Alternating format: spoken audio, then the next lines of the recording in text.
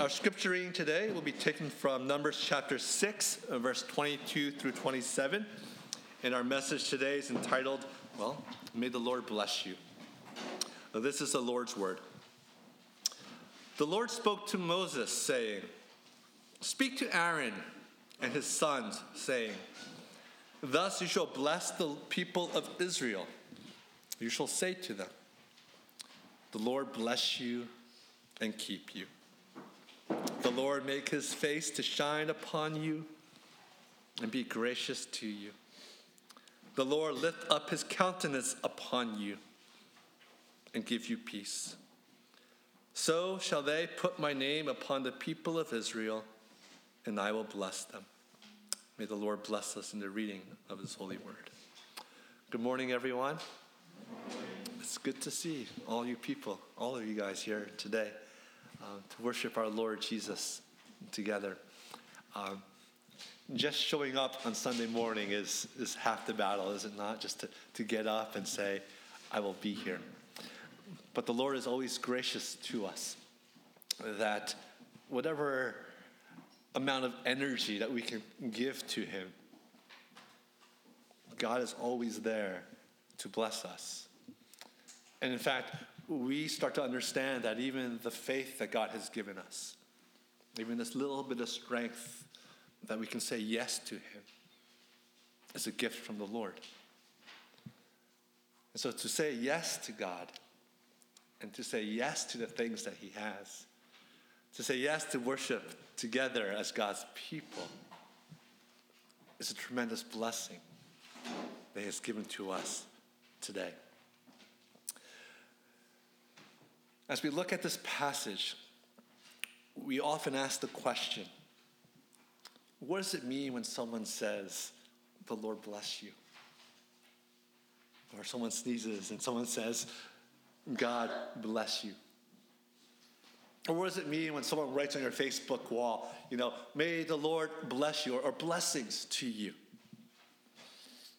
So often in our world today, we use words over and over and over again that they start to lose their meaning, or they start to change their meaning. Either way, when you look at a dictionary and you look up a word, sometimes you see meaning number 1, meaning number 2, meaning number 3, meaning number 4. And in fact, if anyone here has ever studied Arabic, Arabic is one of the oldest languages in the world.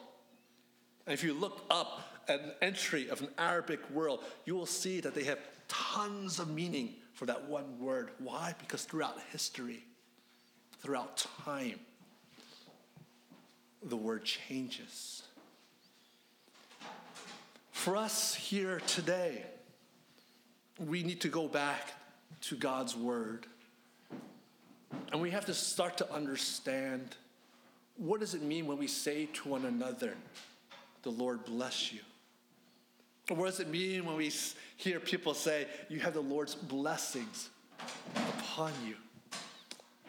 Growing up in the Korean church, I remember one of my friends said that his mom always said, even if you go to church late, make sure you make it to the end. That's when the pastor lifts up his hands, gives the benediction, and gives the blessing. You have to receive that. Because when you receive that, you have God's blessing, and then you can go. What does it mean to be blessed by God? What does it mean to receive? Here in chapter 6 of Numbers, verse 22 through 27, we have Moses telling Aaron that one of his duties now is to bless the people of Israel. This Aaronic blessing of Aaron, or this priestly blessing, was given to them in order to bless the people, usually after the sacrifice. So the people would come to Jerusalem, to the temple, offer their sacrifices to the Lord. And after the sacrificial ceremony was over, Aaron would lift up his hand, whoever the high priest was, and would bless his people. Aaron himself was not blessing the people, of course, but it was God blessing the people through Aaron, the great priest, the great high priest. But these are the words that Aaron was told to use. He said that this is what you should say to the Lord, to the people. The Lord bless you and keep you. The Lord make his face to shine upon you and be gracious to you. The Lord lift up his countenance upon you and give you peace. And so I want to sort of look at some of the main words here and how the Hebrews would have heard these words after this time of sacrifice. The first thing he says is, the Lord bless you. Now, when we hear of blessing, we hear of God giving us something graciously as a gift without demanding anything from us. The Lord bless you. The Lord give you. Now, in the Old Testament, this blessing that we hear is the blessing of material wealth, of land, and of children. Remember, the Lord blessed Abraham, the Lord blessed Isaac, the Lord blessed Jacob by giving them the land. The Lord blessed Abraham, the Lord blessed Isaac, the Lord blessed Jacob, the Abrahamic covenant, by making their descendants as many as the stars in the sky and the sand and the seashore. For the nation of Israel, their understanding of blessing was the growth of the nation. Their understanding was the fruitfulness of the fields. Their understanding was their health. Their understanding was a nation that was strong. Because at that time, God had set apart the nation of Israel, distinct from the other nations. And the only way for the other nations to see that they were God's people was to see the material blessing that was there. Remember Solomon. The kingdom of Israel was at its height, at its biggest. People came from all over the place, even the queen of Sheba, to go to Solomon to ask for wisdom. All the nations looked to Israel. And so, yes,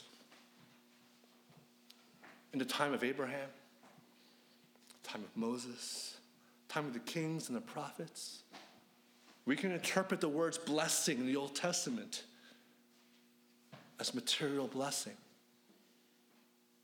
as a healthy life, as good crops, having lots of children. Those are the blessings that we see in the Old Testament. He goes on to say, the Lord bless you and the Lord keep you. And the Hebrew word there, shamar, or to keep, it has a meaning of an army or a military defending you, a defense. The Lord guards you. The Lord defends you from your enemies.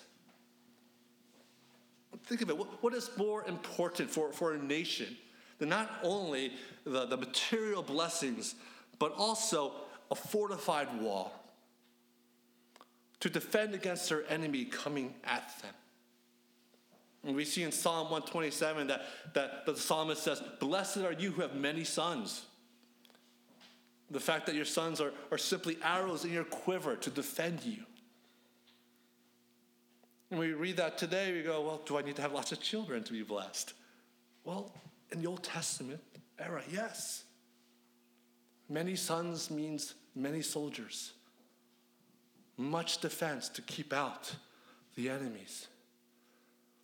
And so the blessing that the priest is giving to them after they sacrifice to the Lord is the blessing of God's presence and bounty and in defense of their nation. Thirdly, the priest says, may the face of the Lord shine upon you. In this part of God's blessing, the priest is saying to his people, may the Lord's presence, his countenance, his grace, his love be upon you. Remember, to see a person's face meant intimacy. To see a person's face meant that you had their favor. God is a king, and we know that when you approach a king, you come before him and your eyes are cast down. But the king has the right to lift up your eyes to see his face. The king has the right to graciously give you his presence in your life. And so for even the Israelites, they understood that the blessing of God is not simply a nice fortified city, nice defenses. For us, it would be, give me a nice house, a nice car. Make sure there's no bugs coming in. Make sure the government doesn't take away my stuff. Make sure no one steals my stuff. But even for the people in the Old Testament, it went beyond that. The blessing is to have God's presence in their life. That he would be present amongst them. That he would make himself known to them. The sacrifices that they made weren't simply to get material blessing, but to know that God has revealed himself as a creator God, redeemer God in their lives. Now, we often look to kings, presidents, and people who have power in our world. And we ask them, just make sure things are fair. Make sure that I can work and get what I work for. Make sure that no one can steal the things that I work for. And make sure that no other nation can do that to our nation. And for many of us, that's more than enough. But the God of Israel was gracious to them by dwelling with them and being with them. It would be as if the king were to come to you and say, not only will I give you all of this, but I will walk with you. You'll be my friend. You will be with me. You can talk with me about your concerns, and I will hear what you have to say. And so the God who has been afar, the blessing that Aaron gives to them is the God who is far becomes the God who is near. The God you can speak to. The God who has spoken to you. Make his face shine upon you, that you may see it without dying. That you may see it without being overwhelmed. But that you would see him and have peace. You know, sometimes when I go through Facebook, I don't know why I do it, but you know, something news feed, and you'll see a video, and you'll see these videos of people who will see their heroes. They'll see their favorite K-pop star. I don't know why that's a big deal, but for some reason it's a big deal. Or my sister was able to meet Michelle Obama just about last week. And just the excitement of knowing that you're in someone's presence who has not only power, but has given you blessings and joy. And to know that they've done it out of the goodness and graciousness of their hearts. When you meet God, when you see God, I pray that this aspect of the blessing is what drives your heart. To have seen the face of God and to rejoice in it. And lastly, he tells us not only his face to shine upon you or to lift up his countenance, but to give you peace. To give you peace. The Hebrew word for peace is shalom. And I'm glad this is in the Old Testament. Shalom or peace is not simply a lack of war or a lack of, just not feeling right. It's not simply psychological. But shalom means to have the fullness of life.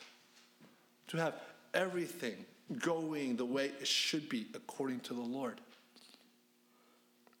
It means that the fullness of life is that you have the fullness of the blessings or the presence of God. Here in the Old Testament, the fullness of a city that is growing.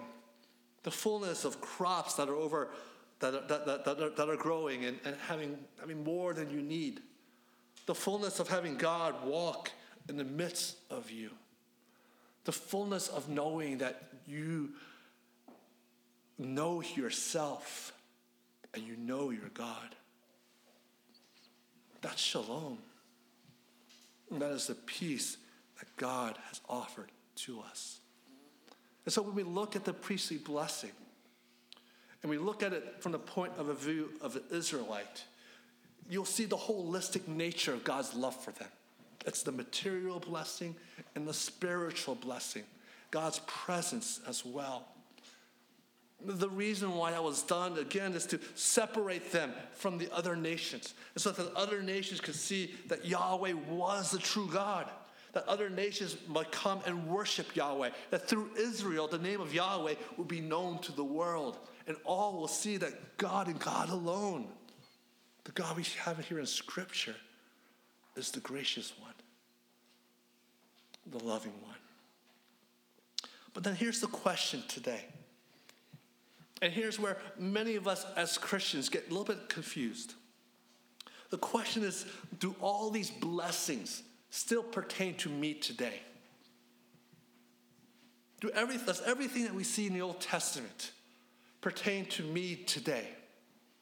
Should I expect that the word blessing in the Old Testament means the same thing for us in the New Testament, and therefore mean the same thing for me today?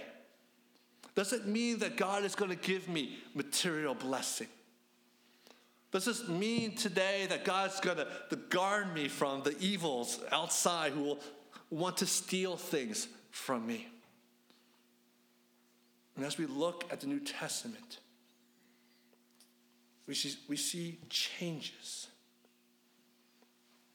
And we see that we as Christians need to temper our expectations of what God wants to give us, so that we may understand the God who loves us. When we expect our parents to give us more than they are able to, are willing to, our relationship becomes strained with our parents. In the same way, if we expect God to give more than He has actually promised to give, our relation with God gets strained as well. See, in the New Testament, what happens is Christ comes. And then when Christ comes, Christ is a fulfillment of everything in the Old Testament. He is the fulfillment of the priestly blessing.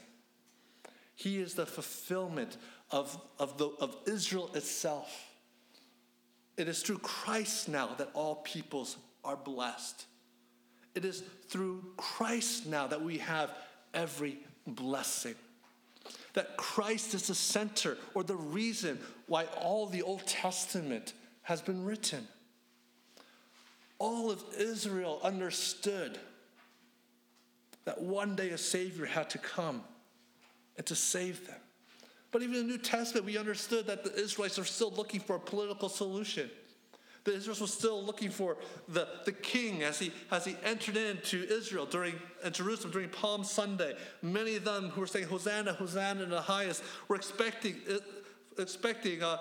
Jesus to go to his throne room and to reclaim Israel for Jerusalem. But no, he didn't go to the throne room here. He went to the cross here.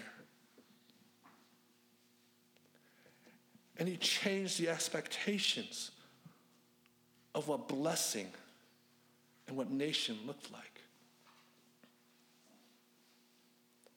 Why? Because at the end of the Old Testament, we realize Israel's in shambles. And then Jesus came to say, the purpose of all of what happened in Israel, the Old Testament promises, was for you to see that the nation of Israel will one day be fulfilled in me and in the church. Christ himself is what we call the blesser and the blessing. Remember, it's Aaron, the high priest, who gives the blessing. And the blessing is for these material blessings to guard you, his presence, the fullness of life. And Jesus in Luke chapter 24, verse 50, the very end of the gospel, as he's ascending into heaven, he raises his hands and he blesses his people. And Jesus blesses his people with what? Not with material blessings. Not with physical safety. But he blesses us with himself. Everything has changed. In Ephesians chapter 1, verse 3, Paul is able to expound upon this. And if you read all of Ephesians 1, you'll see that Paul says that the Lord has blessed you. God has blessed you in Jesus with every spiritual blessing. Now, when we read that spiritual blessing, don't think physical versus spiritual. Don't think of it as sort of this general spirituality that's out there. That word spiritual links to Holy Spirit. So we say God has given you every blessing in the Holy Spirit. And as we look at Ephesians chapter 1, what does he talk about? He talks about your salvation.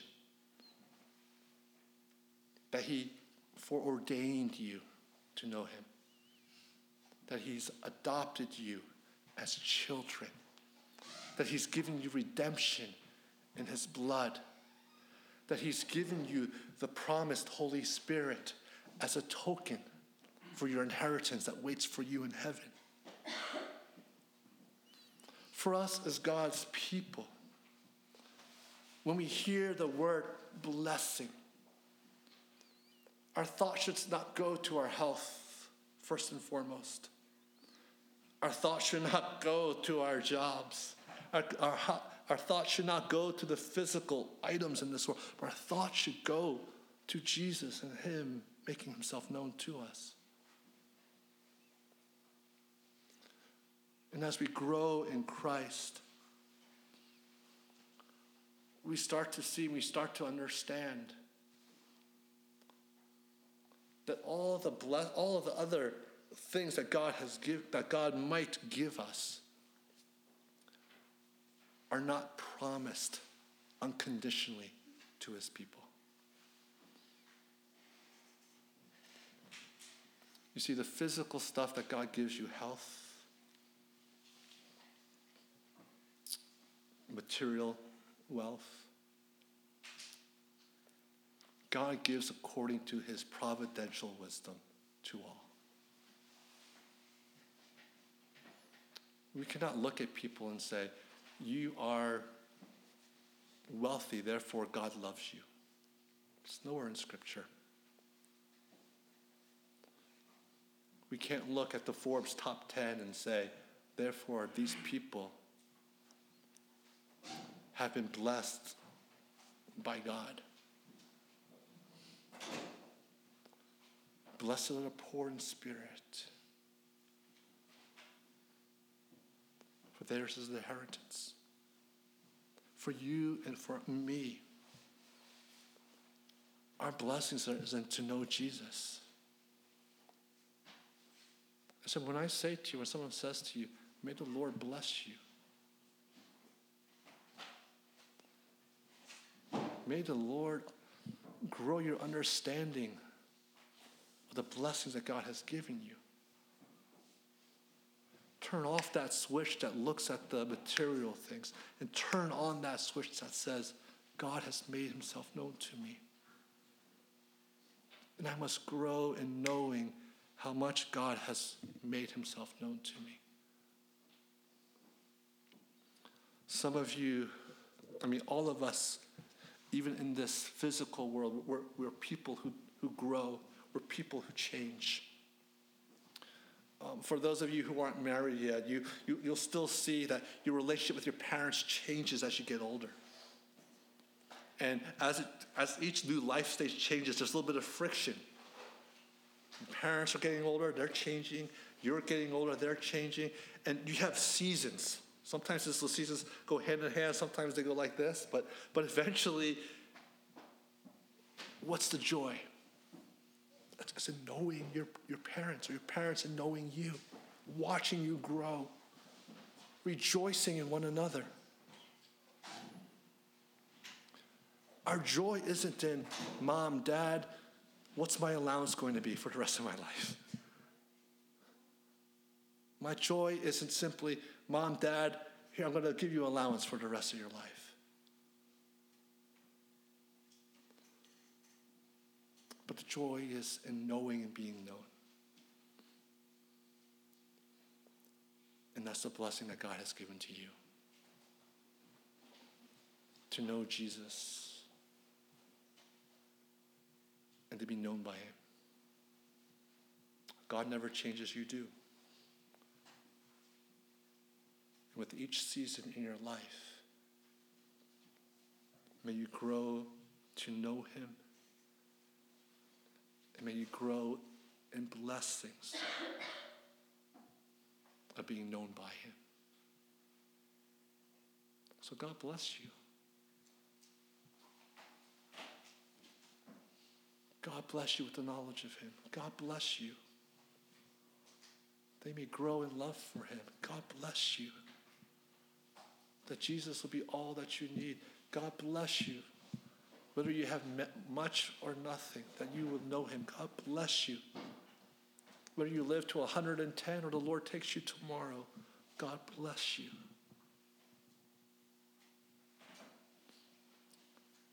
Let our hearts and our prizes be in heaven. And let the Lord show you, demonstrate to you, that he is all that we need. Let's pray.